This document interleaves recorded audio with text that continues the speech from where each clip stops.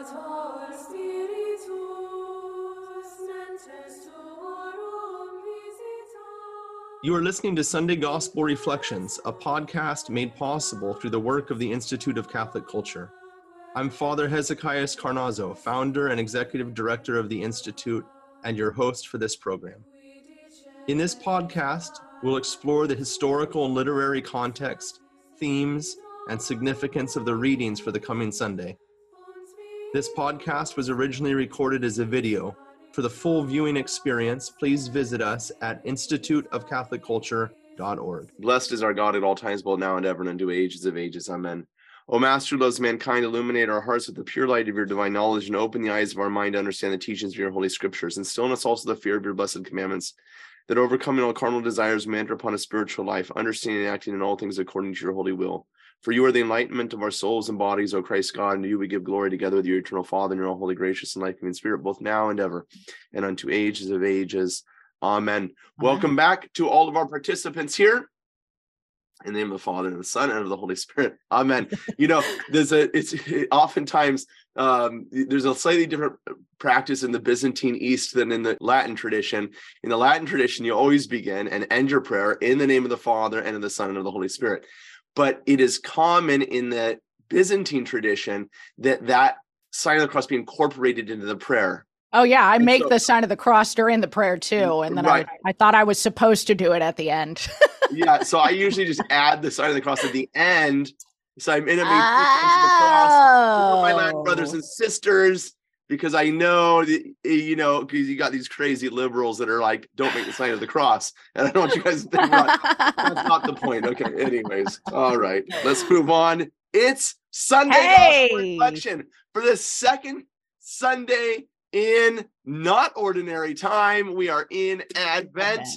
Good to be with all of you, Annie Mitchell. I'm pretty jazzed up. We got some righteous biblical passages. Yeah, we do. They're top shelf, guys. This isn't like digging around in, Haggai or something. Okay, I love Haggai. I mean, it's struck by lightning. Okay, but I mean, we're going for the Super Bowl today. We're pulling out the big guns, Isaiah, the big famous passages. We all know them. We're gonna have some time to look at them and have some fun. Okay, here we go. It's gonna be awesome. Give us our passages, Annie. Awesome. Let's write them down. Yep. Get out your notebooks, get out your Bibles, and these are the readings for the second Sunday of Advent. The first reading is from Isaiah chapter 11. We're looking at verses 1 through 10. The responsorial psalm this weekend is from Psalm 72. Mm-hmm. The gospel is Matthew chapter 3, verses 1 through 12. And our epistle is St. Paul's letter to the Romans, chapter 15, verses 4 through 9. Hallelujah. Let's start. Isaiah chapter 11, verse 1. Open your Bibles. Annie, you got your Bible actually open? You're not just reading from a print off that you did? Well, I'm reading from my lectionary book, but... Yeah, that's not a Bible. Your lectionary book is not a Bible. Well, yes? That's true, but I have my Bible right here. Well, let's open up Isaiah chapter 11, verse 1. Let's do it. All right, let's do it.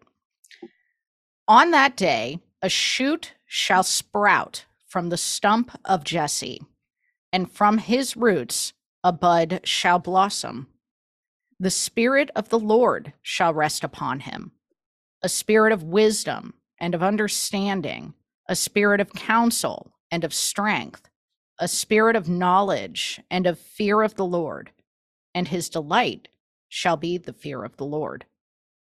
Not by appearance shall he judge, nor by hearsay shall he decide. But he shall judge the poor with justice, and decide aright for the land's afflicted. He shall strike the ruthless with the rod of his mouth, and with the breath of his lips he shall slay the wicked. Justice shall be the band around his waist, and faithfulness a belt upon his hips. Then the wolf shall be a guest of the lamb, and the leopard shall lie down with the young goat. The calf and the young lion shall browse together, with a little child to guide them. The cow and the bear shall be neighbors. Together their young shall rest. The lion shall eat hay like the ox. The baby shall play by the cobra's den, and the child lay his hand upon the adder's lair. They shall not harm or destroy on all my holy mountain, for the earth shall be filled with knowledge of the Lord, as the water covers the sea. On that day, the root of Jesse, set up as a signal for the nations, the Gentiles shall seek out, for his dwelling shall be glorious. A glorious reading. There are so many questions when you start. I mean, like you said, it's such a familiar passage. It's easy to just let it wash over you.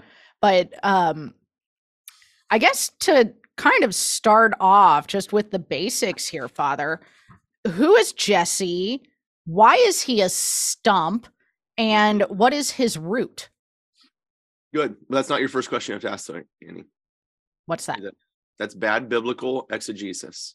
Because you know why?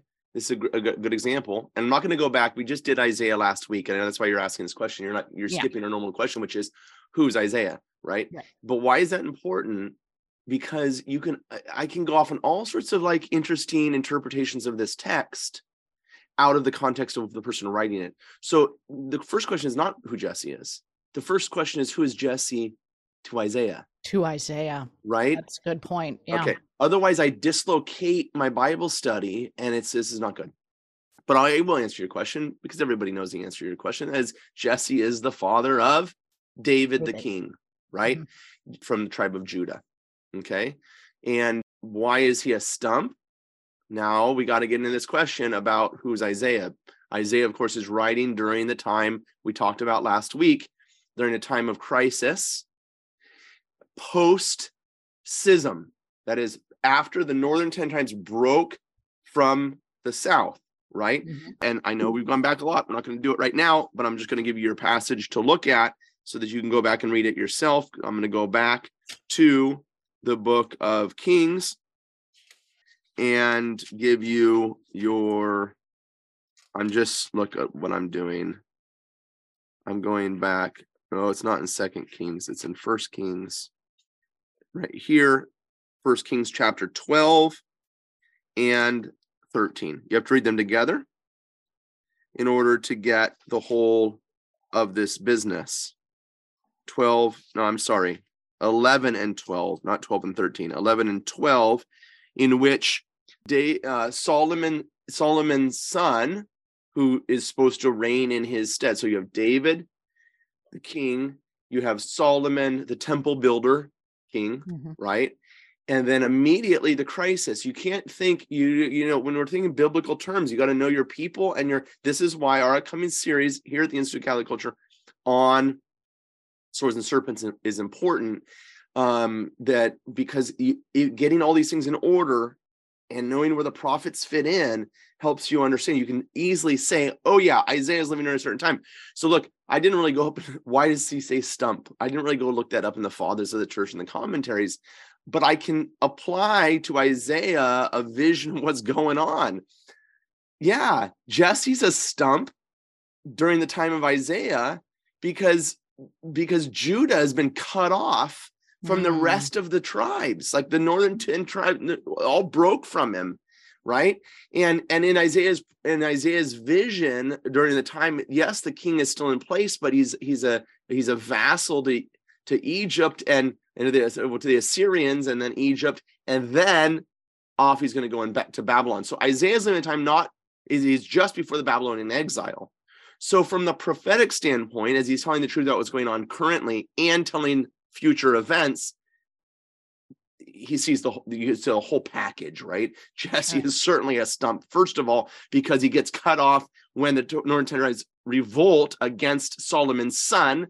And that's right there in 1 Kings chapter 11, when Solomon's son basically decides to raise taxes on the people. You were like, I'm not paying the taxes, right? And they revolt, right? And so very applicable to our own day politically in the United States. So they overtax the people, and besides, Solomon has enslaved his brothers, the tribe of Joseph, and all this bad stuff going on. And we saw last week how they were even doing child sacrifice and all that stuff. Okay, it's a horrible situation.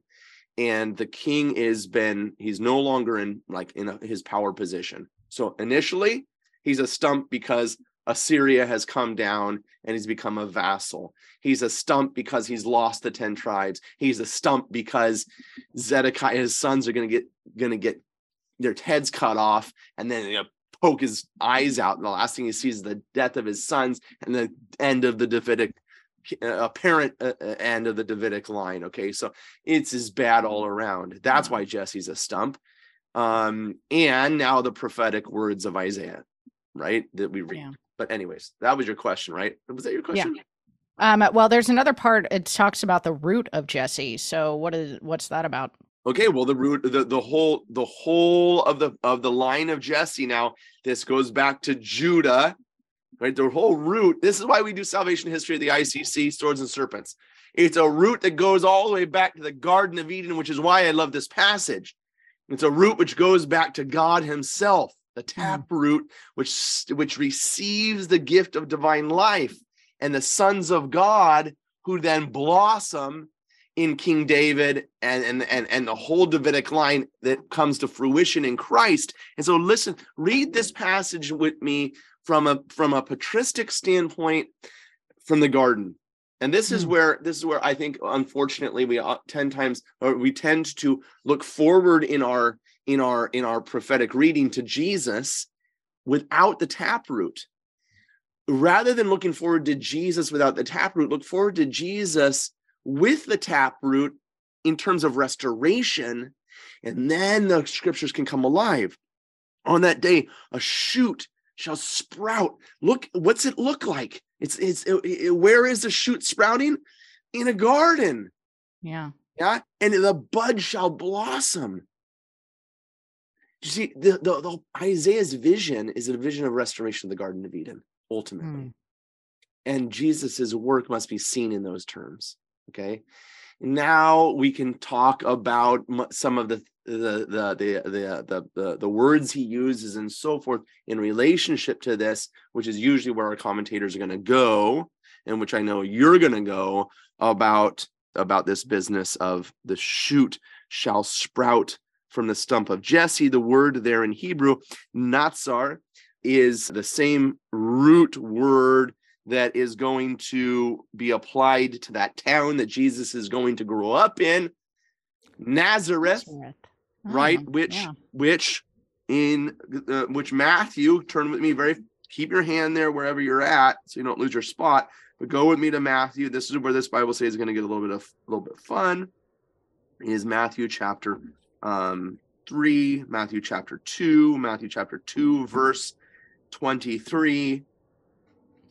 2:23, and he went and dwelt in the city of Nazareth. This is after they returned from Egypt, right? Remember they had to flee because of Herod and the killing of the babies, okay? And he dwelt in Nazareth. That's Natsar. The root of that word is shoot.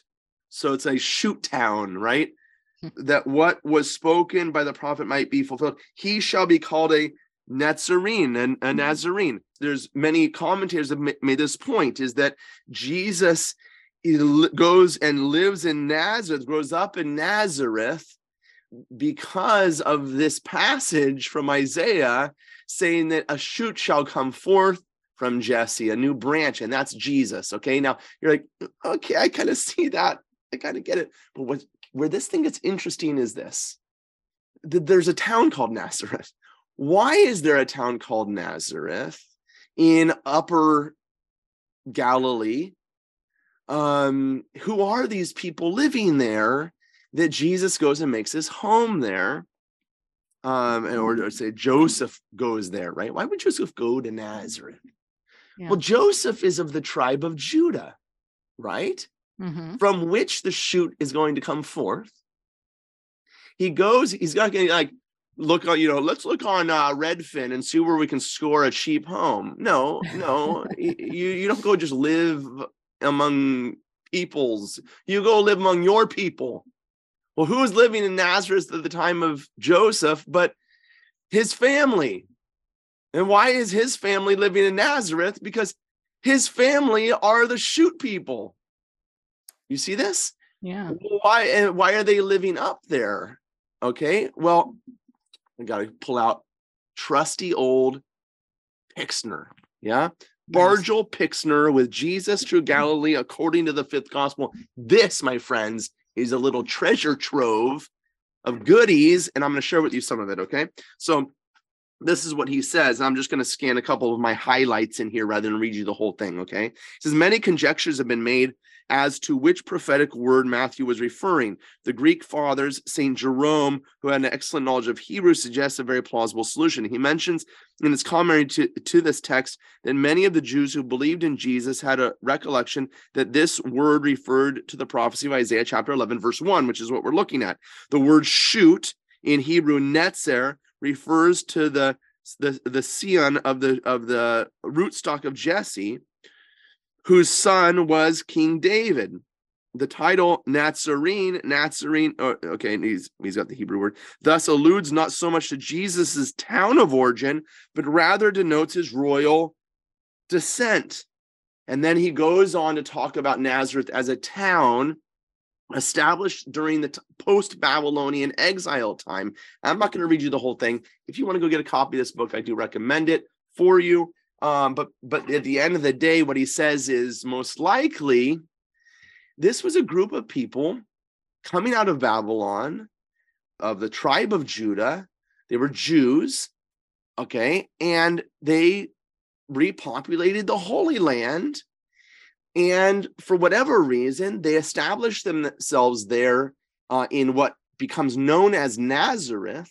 But it becomes known as Nazareth not because in the ancient pre-Babylonian world it was called Nazareth, but because the people there are shoot people. Huh. See what I'm saying? And so Yeah. Jesus is living among the people that are called those who believe that the shoot will come forth from them. Wow. Isn't that Wow. cool? Yeah, that's and he shall be fascinating. called, he shall be called a Nazarene. So on that day, a shoot, a netzer, shall sprout from the stump of Jesse, from what has happened to Jesse. Okay, he's got cut off. A bud shall blossom forth. And here's what's beautiful. Look at how Isaiah does this. The Spirit of the Lord shall rest upon him, the Spirit of wisdom and understanding, the Spirit of counsel and strength, the Spirit of knowledge and fear. Well, the Spirit, comes in Hebrew terms by anointing, right? And this is what happens to the king when he's anointed to become king. So this, what Isaiah is saying here is that this sprout, which is going to come forth, the Spirit is going to rest on him, which means he's going to be given dominion. He's going to be the king. He's going to be the Messiah, the anointed one. So this passage in Isaiah 11 is a prophecy of the restoration of Jesse, the restoration of David, the restoration of Solomon, the restoration of Rehoboam, the restoration of the whole line of David, that there's going to be one who's going to come forth, who's going to restore all of this garbage that's taken place. Is not going to end like this. There's hope. And that's what Isaiah is prophesying about, and then goes on to describe this. I have to go back to I'm looking at the USCCB print off like I told you not to do. I got to go back to the passage itself. I can give you the verse. This is beautiful. So the Spirit's going to rest on him, and his delight shall be in the fear of the Lord. Now, you got to read this now in light of 1 Kings chapter 11 and 12, and the following chapters, and the disaster, which are the sons of Solomon, the son of Solomon, and the grandson and the great-grandson, like that, total disaster. And they rule not in this way, okay? So if you know that, you know how powerful this passage is. See, this king is going to fear the Lord. Can you imagine? Doesn't he fear God? I mean, he's setting up temples to Baal and saying, doesn't he? You can imagine the people in Jerusalem, like the pious people are. Yeah. Doesn't the king fear God? Look at how he's living. Yeah. He shall not judge by what his eyes see, but decide on what his ears, or decide on what his ears hear. See, Rehoboam, Solomon's son, listened to his buddies right? Right. And so, right. And then remember, Saul was considered handsome, remember, but then he goes Yes. hides under the Playboy. baggage. We just looked at this last week. And then remember when David's chosen, Samuel says, the Lord chooses not by what man sees, but what is within his heart. And so the way this is written is very much in light of the situation of the kings. Okay. Not by appearance shall he judge, not by hearsay shall he decide, Rehoboam, but he shall judge the poor with justice. Do you see Solomon, who enslaved your brother? Do you see those who are being held in slavery at the time of these kings in which Isaiah is writing, who refused to honor the Jubilee year and give release to the poor? Okay. Yeah. With justice, and justice is to give what is due to the person, right? What is due to the person is that they're free to worship God and not be enslaved. And decide, do you see how, Annie, we read this passage so oftentimes in light of Christ and Christmas trees and reindeer and Santa Claus. And instead, you have to read it in light of the kings and the crisis going on in the Holy Land. Then you can apply it to what's going on today, which as we read the gospel passage, isn't going to be about Christmas trees. Yeah. It's going to be What a about commentary. repentance. Yeah. Right? Okay. And then I know we're going long, but it's like every verse, something pops out here, right? I know, right? He shall strike the ruthless with the rod of his mouth. Well, who's being ruthless is Solomon, enslaving his brother Joseph. We should have gone back and just read it, right? You got to go back and read 1 Kings chapter 11 and 12. That's the key to this entire passage. Okay. Justice shall be their band around his waist, and faithfulness a belt upon his hips. Okay. We're going to see somebody dressed up in, also with an outfit on here in the gospel passage. Then the wolf shall be the guest of the lamb, the leopard shall lie down with the kid. And now Isaiah begins to speak in kind of a restoration Garden of Eden. I was going to say, talk about a paradise here, man. Right. All these comparisons about those who are against each other, right? And of course, he's not just talking about lions and oxes. He's talking about God's people. He's talking about the king's relationship with his people. He's talking about the people being held in slavery and so forth going on, and the poor suffering. Yeah. And there shall be no harm or ruin on all my holy mountain, which is Jerusalem, of course. Now notice how Jerusalem is now described. For the earth shall be filled with the knowledge of the Lord, and the waters cover the sea as the waters cover the sea. Do you see how Jerusalem's that microcosm we've been talking about? We talk about Jerusalem, and all of a sudden we're talking about the universe. Okay. On that day, the root of Jesse set up as a signal for the nations. So Jesse's now going to become a signal, a light. In the ancient world, a signal wasn't, the stoplight. It was the fire lit up on the mountain. Jerusalem's become like a fire. You've seen in what is it? What's the Tolkien's thing? Lord of the Rings. Lord of the Rings, right? The fire being set on the top of the mountain to communicate, right, to the things. So this is the way it was. Jerusalem being lit on fire. It's going to be a massive fire on the mountain of God, so that all the nations are going to be drawn toward it. Okay, which brings you are a light to the nation. See, when Jesus is speaking the gospel, you gotta let your imagination just see, like it's not, we're normally thinking of like my fluorescent light in my office, right? This is not what Jesus is talking about. He's using biblical terms of the whole of Jerusalem being lit on fire, and the Gentiles shall seek it out. All of the peoples are going to be gathered together. For his dwelling shall be glorious. I was just thinking in this passage about, now we can start to apply it to what's coming, and that is the church. The church is truly Catholic. Yeah, all the Gentiles, all the nations have been gathered back together, because all of these people are not foreigners. They're God's people. They're lost. They're not foreigners. They're lost people. They're part of the family that are at a distance. But now they're going to come back, and the family's going to be restored. That's what Jesus is going to bring about.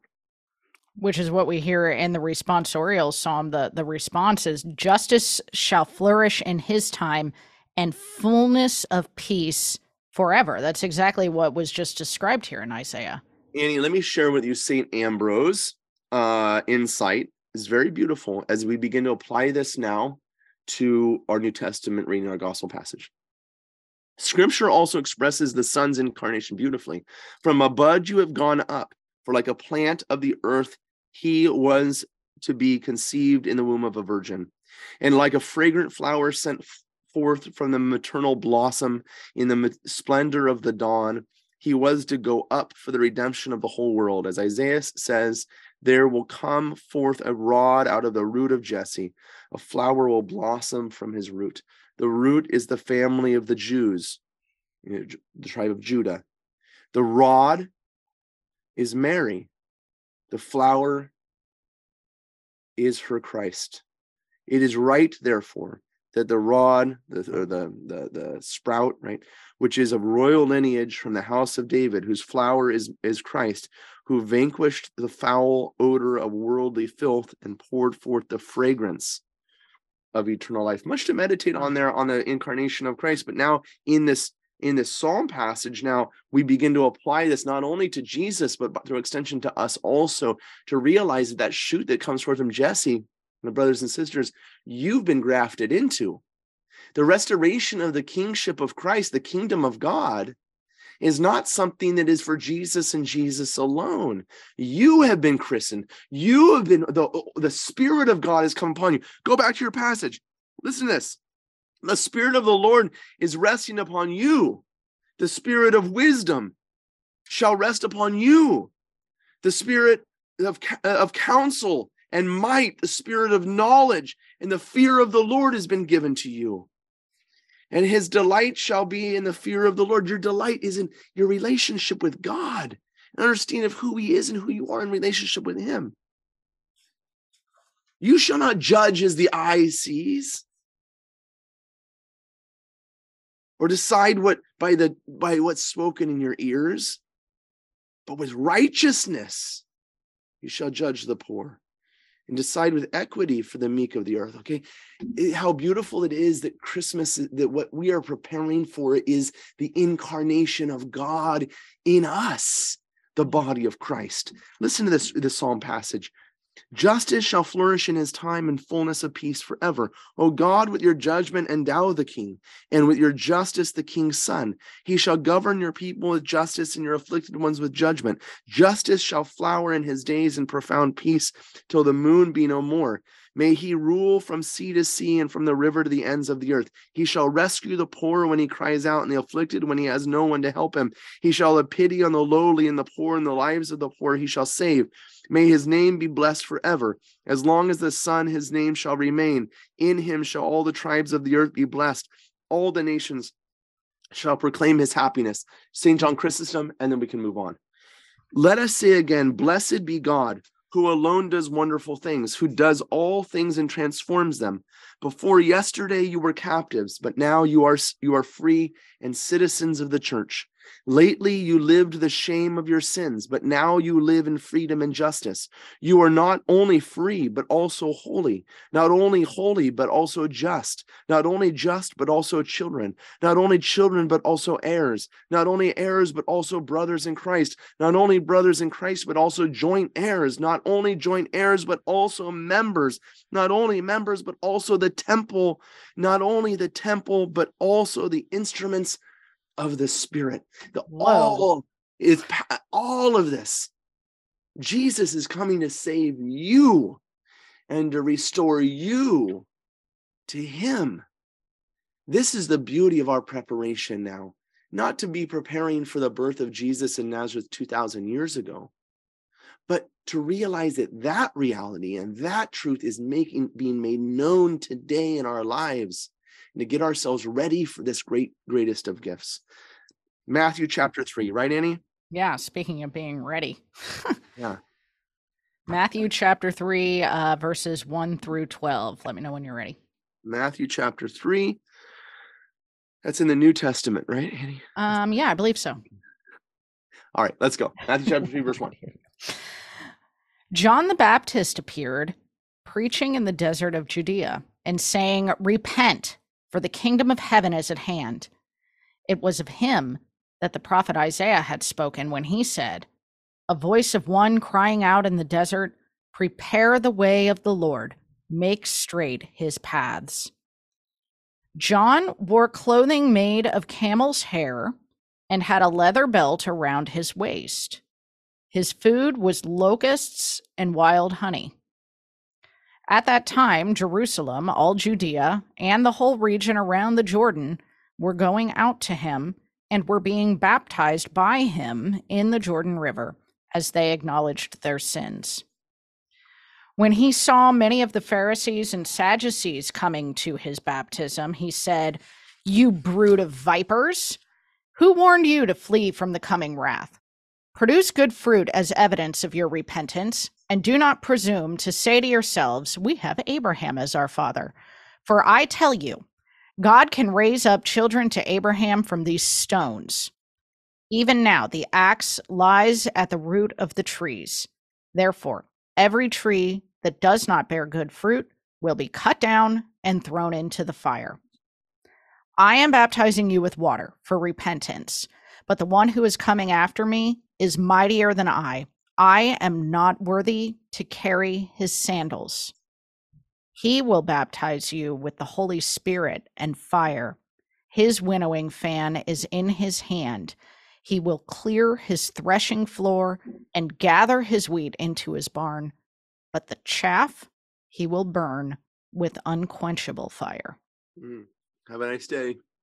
Exactly. Merry Christmas. Merry Christmas, everybody. I hope you bought your Christmas lights, you put them on for your house, getting ready to go. This is like a snow globe image, you know? Yeah. Totally. Okay, let's start off with some context here. First of all, when is this taking place in the gospel? And also, where is this happening? Okay, well, we're at the beginning of the gospel. I mean, it's the baptism. It's John down the Jordan River. It's right here in chapter 3 of the Gospel of Matthew, and the beginning of Jesus's ministry. So we just heard that in the Gospel of Matthew, of course, we begin with a genealogy. We hear the story of the flight into Egypt, and then at the end of chapter 2, we were just looking at, he shall be called Nazarene, is their return from Egypt. And then suddenly John's baptizing in the Jordan River, and here comes Jesus. So between chapter 2, verse 23 and chapter 3, verse 1, which there is nothing in between except a chapter break, which is not original to the text, there's about 30 years. That's so interesting. It's so interesting to think of that by like realizing that there were no like chapter breaks, no verse, breaks or anything like that. It's just like, he shall be called a Nazarene. In those days came John the Baptist. Right, exactly. And so he's down there during this time, and he's baptizing people. Where is John baptizing? Well, we know where he was baptizing because we know where Jesus was baptized, because the tradition tells us this. And to all our brothers and sisters that are of the Protestant background, this is why we love tradition in the Catholic Church, because it actually helps us not take passages out of context, but rather put them in their context. Yes, we know where Jesus was baptized because the people of God knew that it was a significant event, remembered where John baptized, and actually marked the spot and built churches there. And you can go there today and see the place where Jesus was baptized in the Jordan River, which is the same location where Israel crossed the Jordan River at the time of Joshua. Well, how do we know that? Well, because the people of the Old Testament also thought it was an important event and marked the spot by building synagogues and churches. You know what I mean? Okay. Imagine that. Yeah. This is the spot. Why? It's right across from Jericho. Jericho is an oasis in the midst of hell, right? The desert. Nothing's there. And there's palm trees, and that means there's dates and there's food and things like that right there. You can literally stand on that spot and see Jericho right there. It's that close. Like, wow. Today you get in a tour bus, right? You go to the Jordan, to the place where Jesus is, you get back in your tour bus and everybody starts talking, and now you're guy goes, and now we're at Jericho, and that was fast. Well, it's because you shouldn't have gotten in the tour bus. You have to, because today there's landmines The bus has to go on the road. Yeah, that's You can't just go unfortunate. walk across the, but it's right there. It's at the end of the block, if you will, across the street from the Jordan River. There's Jericho. This is where they crossed the Jordan to Jericho. This is where Jesus was baptized. It is a significant spot. It has everything to do with salvation history. And John's there doing this action because this is where Israel came across. This is where they left behind them their old life of sin. They're wandering the desert, finally rid themselves of Pharaoh and the Amorites and the Hittites and all that, so were attacking them in the desert, and entered into the promised land after 40 years of wandering because of sin. And now John's down there washing people through this same spot as a beginning of a restoration of the kingdom, which the people were desiring and hungry for. So the location, the geography helps us tremendously in understanding the significance of what John's doing, as well as other passages we're going to have to look at. Okay, so let's talk about the figure of John the Baptist, in terms of his place in salvation history. But I'm also kind of curious, like, why is Matthew telling us that about what he was wearing and eating? Okay, sure. Well, first of all, Matthew quotes to us Isaiah chapter 40. So we were looking at Isaiah chapter 11, but Isaiah chapter 40 is that hinge point in the prophet where everything starts to look good again. And so while the whole destruction, the prophecy of destruction takes place all in Isaiah, now in chapter 40 of Isaiah, he says, look, the restoration is coming that I've been talking about in the past, chapter 11 and things like that. It's coming. Yeah. And these are the words of Isaiah, right? A voice of one crying in the wilderness, prepare the way of the Lord, make straight his ways. And then John, here's your question. John wore clothing made of camel's hair and had a leather belt around his waist. Why does the gospel writer, why does Matthew mention this? Because two things. The gospel writer mentions it for a reason, and John the Baptist does it for a reason. Important, right? Those are two different things. Yeah. So the first and most important thing is, why is John dressed up like this? And then Matthew says, well, it's significant, right? Yeah. Why? Yeah. Because if we go back to 2 Kings chapter 1, you'll notice that 2 Kings chapter 1, verse 8, they answered it. He wore a garment of hair cloth with a girdle of leather around his loins. And he said, it is Elijah the Tishbite.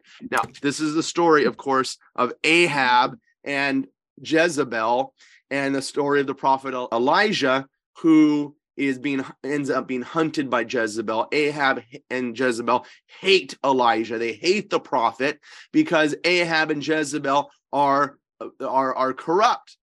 Yeah, and against God, and they've killed all the prophets of God, and Elijah's the only one left, and they're trying to kill him too. And so the guys in Ahab's court go out and they meet Elijah, and they come back and they say, when we met this guy who said, blah blah blah. He says, what do he look like? And he says, well, he's dressed up like this. That's Elijah. Right. And so they know him because he's wearing he's dressed up in a particular way. Well, here's the thing is John the Baptist plays dress up. John the Baptist goes and gets himself dressed up like Elijah. Wow. So that the people of God can understand what he's doing. Well, you might say to yourself, why Elijah? Well, there's a number of reasons we have to get into it. Number one is what Elijah was doing, right? Elijah was speaking the truth in a time in which the people of God were very lost in sin. Yeah. And he called the people to repentance. Hello, John the Baptist. Yeah. And Elijah ends up at the end of his earthly life being taken up in a fiery chariot into heaven so as to escape from this sinful people, right?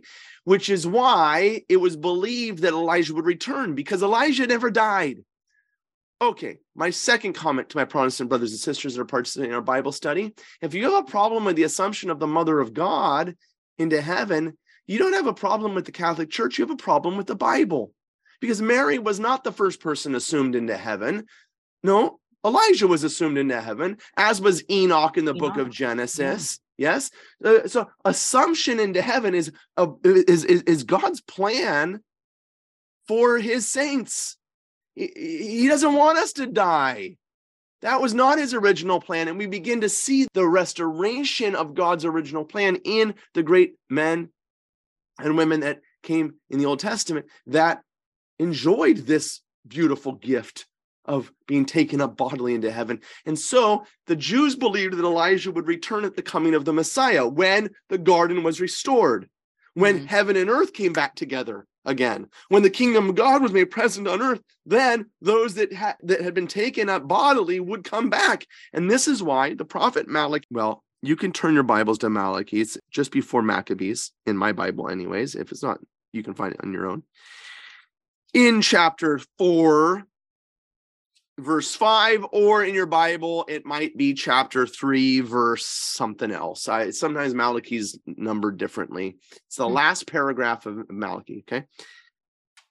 Behold, I will send you Elijah the prophet before the great and terrible day of the Lord comes. And he will turn the hearts of the fathers to their children and the hearts of children to their fathers, lest I come and smite the land with a curse, right? Now, hold your hand there. So the Jews hear from the prophet Malachi, when the Messiah is coming, Elijah is going to come first. So as the Jews are preparing, they're thinking any day now it's got to come. The Messiah is going to come. They're looking around saying, is Elijah around? And lo and behold, John the Baptist goes down to the Jordan River, to the very place where not only Joshua crossed the Jordan River and where Jesus would be baptized, but the same location that Elijah was taken into heaven. The exact location that Elijah was taken into heaven is the spot where John was baptizing Jesus, where John was baptizing. Yes. Okay. Wow. So here you are, Luke chapter 1, verse 14. Take a look with me. Luke chapter 1. So I still need to stay in Malachi? Well, why not? We're going back and forth a lot today. Verse 14. This is about John the Baptist, okay? And you will have joy and gladness, and many will rejoice at his birth, for he will be great before the Lord, and he shall drink no strong drink, and he will be filled with the Holy Spirit from his mother's womb, and he will turn many of the sons of Israel to the Lord their God, and he will go before him in the spirit and power of Elijah. Okay, do you hear that language about turning fathers to sons their fathers and so forth from Malachi? Comes out here in Luke, and it says he's going to come in the spirit and power of Elijah. Now you say to yourself, because you know the Bible, then the Gospel of John, as I flip over there very quickly, John chapter 1, go with me very fast, because otherwise we're not going to have time to get everything done in this Bible study. John chapter 1. This is why at the Institute of Catholic Culture, we have a long Sunday Gospel reflection rather than what's become very popular, and I know all of you are participating in them, is the 3-minute or 30-second, get yourselves ready for Sunday Mass, about the gospel message. Look, I know there's a lot of really good commentators out there doing it, and Father Hezekiah is not the greatest Bible scholar in the world, but we got to get ourselves ready, and you can't get yourselves ready like by going to Jack in the Box, okay? You got to sink your teeth into this stuff, till the soil up, so that when your pastor's preaching, he can actually plant the seeds in the fresh soil. So we spend some time. Okay. John chapter 1, verse 19. And this is the testimony of John. When the Jews sent priests and Levites from Jerusalem to ask him, who are you? He confessed, and he did not deny, but he confessed, I am not the Christ. I love that passage. Anybody say, who are you? I mean, people have said, who are you to you before, right? Who are you, Annie? Nice to meet you. What's your name? Right. And you never said, I'm not the Messiah. Because he knew why they were asking, right? He knows why they're asking. And then they asked him, well, are you Elijah? Right? Why are they asking that question? Because of Malachi, because of the assumption, because he was taken up into heaven, the expectation of the Jews that he would return before the coming of the Messiah. So he's not the Messiah. Is it possible is he Elijah? They ask him, is he Elijah? Because he's dressed up like Elijah. Now you say to me, and he says, I'm not. I'm going to get to that in a second. The next question is, are you the prophet? Well, who's the prophet of the Jews? It's Moses. Moses is, I know there are a lot of prophets, but who's the prophet? It's Moses. Yeah? Okay? Because Moses led the people out during the time of the Exodus. And so they see what John the Baptist is doing very much in terms of the Old Testament, very much in terms of what God had done in the past, he's going to now do again. which is what the prophet said it was going to happen. That when the Messiah comes, there's going to be a new Exodus and a new, this is what Cardinal Jean Danielou says in one of my favorite books, the Bible and the Liturgy. At the time of the captivity, it's the Babylonian captivity, the prophets announced to the people of Israel that in the future God would perform for their benefit deeds analogous to and even greater than those he had performed in the past. So there would be a new deluge, a new flood, in which the sinful world would be annihilated and a few men, a remnant, would be preserved. There would be a new Exodus in which by his power God would set mankind free from the bondage of idols. There would be a new paradise. Okay, so it's all like that. This is how the prophets announced the coming of the Messiah. And so here we are at the edge of the Jordan River with Jericho right there, the location with all of these things taking place. And they say, are you the Messiah? Because they're expecting events analogous to what had happened before. They're going to go in and the kingdom's going to be restored. Paradise is going to be restored. The promised land is going to be restored. And to do that, they must be washed through the waters of the flood, the waters of the Red Sea, the waters of the Jordan River with Joshua. Yeah, there's going to be all of this restoration that takes place. And of course, John says, I'm not Elijah. Aha, that's really disappointing. Then why are you dressed up like Elijah? Okay, and why does the gospel writer actually describe you as dressed up like Elijah? You have to understand, we have a wrinkle here. And that wrinkle has to be supported by Jesus's own words in the Gospel of Matthew. Turn to Matthew chapter 11. Matthew chapter 11, verse 11. 11. Are you there? Truly, Matthew 11. Truly I say to you, among those born of women, there has risen no one greater than John the Baptist, yet he is the least in the kingdom of heaven, he was least in the kingdom is greater than he. From the days of John the Baptist until now, the kingdom of heaven has suffered violence, and men of violence take it by force, for all the prophets and the law prophesied until John. And if you are willing to accept it, he is Elijah who is to come. So Jesus says, that Elijah you expected to come, that Malachi said was to come, that's John the Baptist. So why does John the Baptist say he's not Elijah? The simple answer is found back in John. So turn back with me to the Gospel of John. Sorry to be flipping you back and forth in your Bible so much. But they really need to come up with the Gospels where they line up the passages so that you can you don't have to do all this flipping. Right. Anyway, sorry, John. You're such a lazy American, Annie. I know. John, chapter 1, well, the answer to this is going to be given to us at the end of this passage. Verse 24, now they had been sent from the Pharisees. Okay, why is that important? Because there's a debate going on. We talked about this before. The Pharisees are in constant war with the Sadducees over what issue? The resurrection. That's right. Okay, so most likely what's going on is that the Pharisees, we know, refused the baptism of John. Luke chapter 7, verse 11. I do believe. Chapter 7, verse 11. Okay, don't go there. They refused the baptism of John. The Pharisees are going and asking who he is, not because they desire to be baptized by him. They are sending representatives down there because they refuse to be baptized by him, because they refuse to repent of their sins. They want to know, because just like in the gospel we've been going over with Jesus and his arguments with them, that they want to use him like they wanted to use Jesus in their fight with the Sadducees.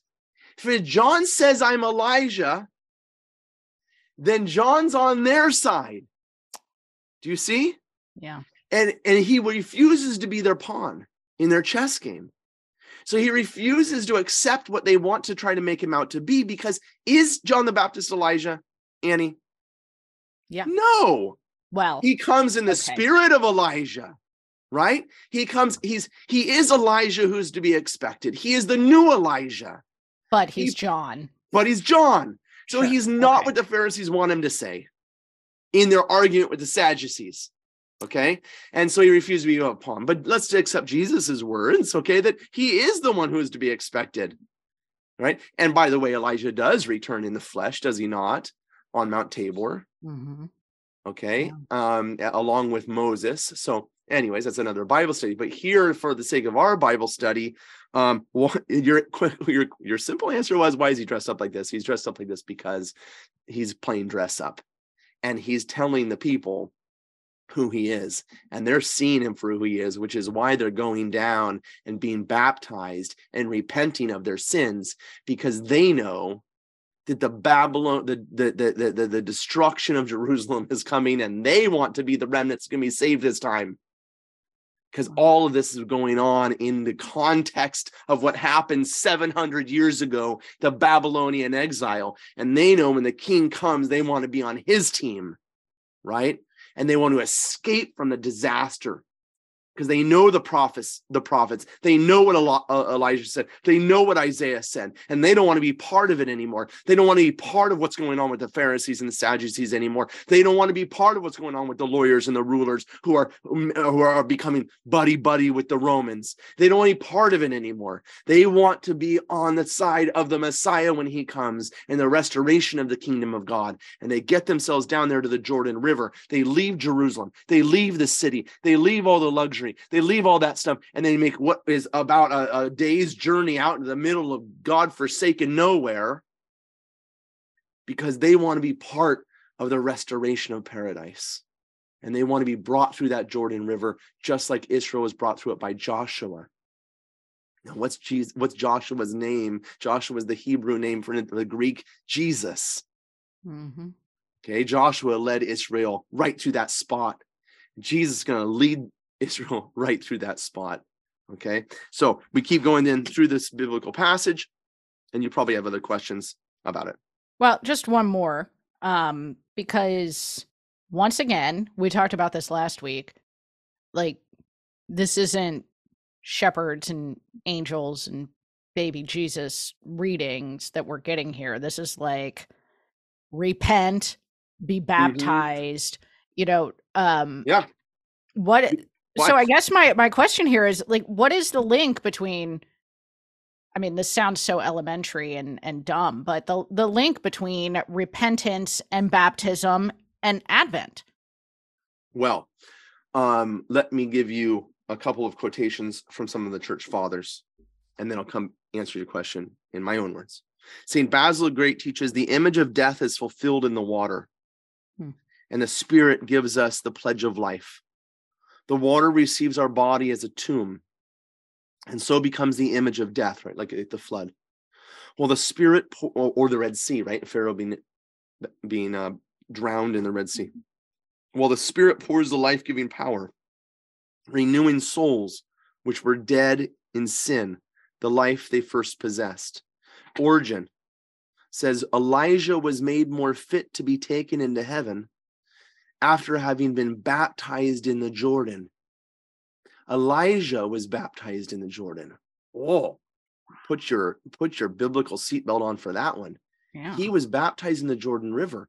So as John gets down there and starts doing this thing, these people are preparing themselves, think about it, for the coming of the Spirit of God, which is going to take them in not only into the kingdom of David in Jerusalem, but into heaven itself. St. Athanasius says, repentance does not recall men from what is according to their nature. All that it does is make them cease from sinning. Okay, and then finally, the last quotation, St. Ephraim the Syrian. John, now the new Elijah, whitened the stains of sin with ordinary water, that tomb of the Jordan, so that bodies might be rendered suitable for the robe of the Spirit that is given through the Lord. Okay, now going back to what you're asking, Annie, with all of that and all we talked about, all of Elijah and the baptism and Joshua and so forth, why now in the liturgical year? Because the nativity of Christ is as I keep saying, is more than an event that happened 2,000 years ago. It's the beginning of what is going to happen for us. The nativity And our baptism are one reality in which we are born of the virginal womb of the church, of which Mary is the preparation and image, of the baptismal font, which is both a tomb and a womb. We've said this before, but we remember that the feast of the Nativity of Christ and the feast of the baptism of the Lord originally were one feast. Right. And we begin now in this time of preparation. This is the final thing I have to say, and I think that the church placing it here for us is so beautiful.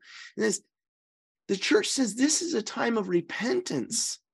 This is a Lent, and I keep saying it, but nobody's listening to me. I say it's my own parishioners. I'm like, guys, this is a time of fasting. This isn't a time to throw your parties. This is a time to get yourselves ready. Now, it doesn't mean that I had to go run around all gee whiz, and beating myself over the back. No, go out and get your Christmas tree, fine. Go out and get your Christmas lights, fine. But you know what? There's certain things we can do to remember that we're doing all these things in preparation for, and not so that I can eat my, marshmallow cookies on December 20th when I invite all my friends over. No, go get your Christmas tree, but don't plug in your lights until Christmas Day. I don't know. Put up your Christmas lights, but don't turn them on yet. Get yourselves ready for what is about to happen. And that is the coming of the Holy Spirit, the gift of God's dwelling among men, to open our hearts and make our hearts ready to become Bethlehem. So that what happened on the day of your baptism can be restored in your life now, so that the dwelling of God can once again be with men.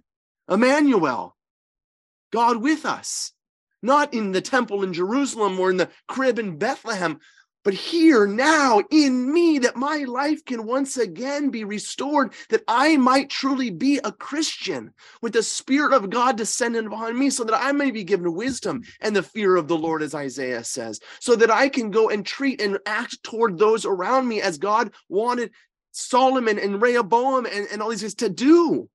Because what they were given in the kingship was meant not only for them, but a restoration of all of God's people, that Jerusalem might be lit on fire again, that we might become Jerusalem again, not built out of stone, but built out of living stones.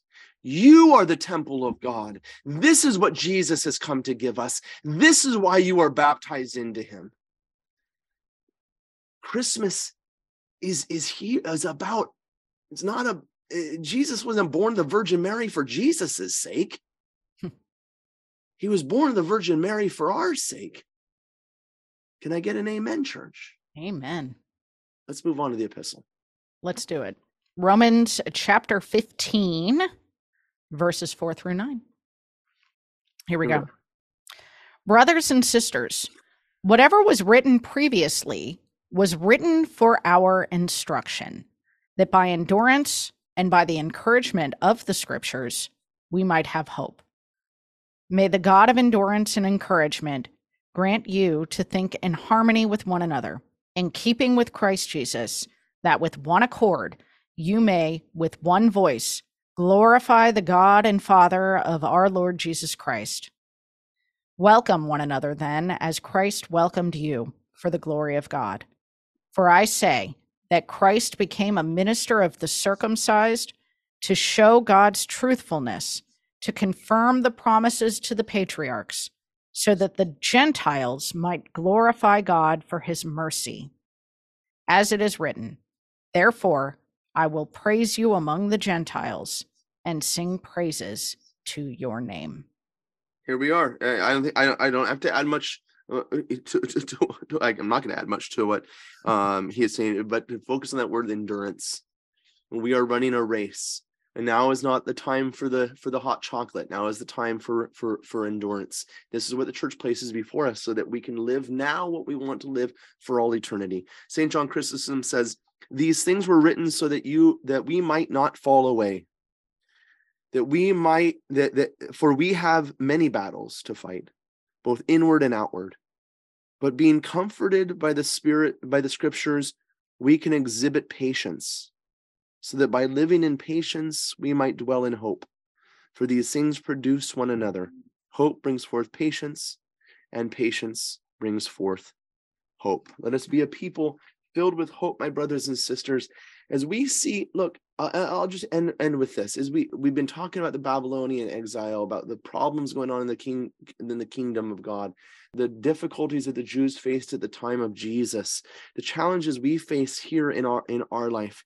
And the question is, are we willing to become in our life what God is calling us to be, a light to the nations? This is the mission of the Institute of Catholic Culture, that we might reach out beyond the borders of our church. You know, I know I talk a lot about the well, maybe I don't actually talk that much about it, but during this season we tend to, right? About we need to raise some funds. Yeah, we do. But you know, when we sell Jesus, we tend to sell him to people that already have him.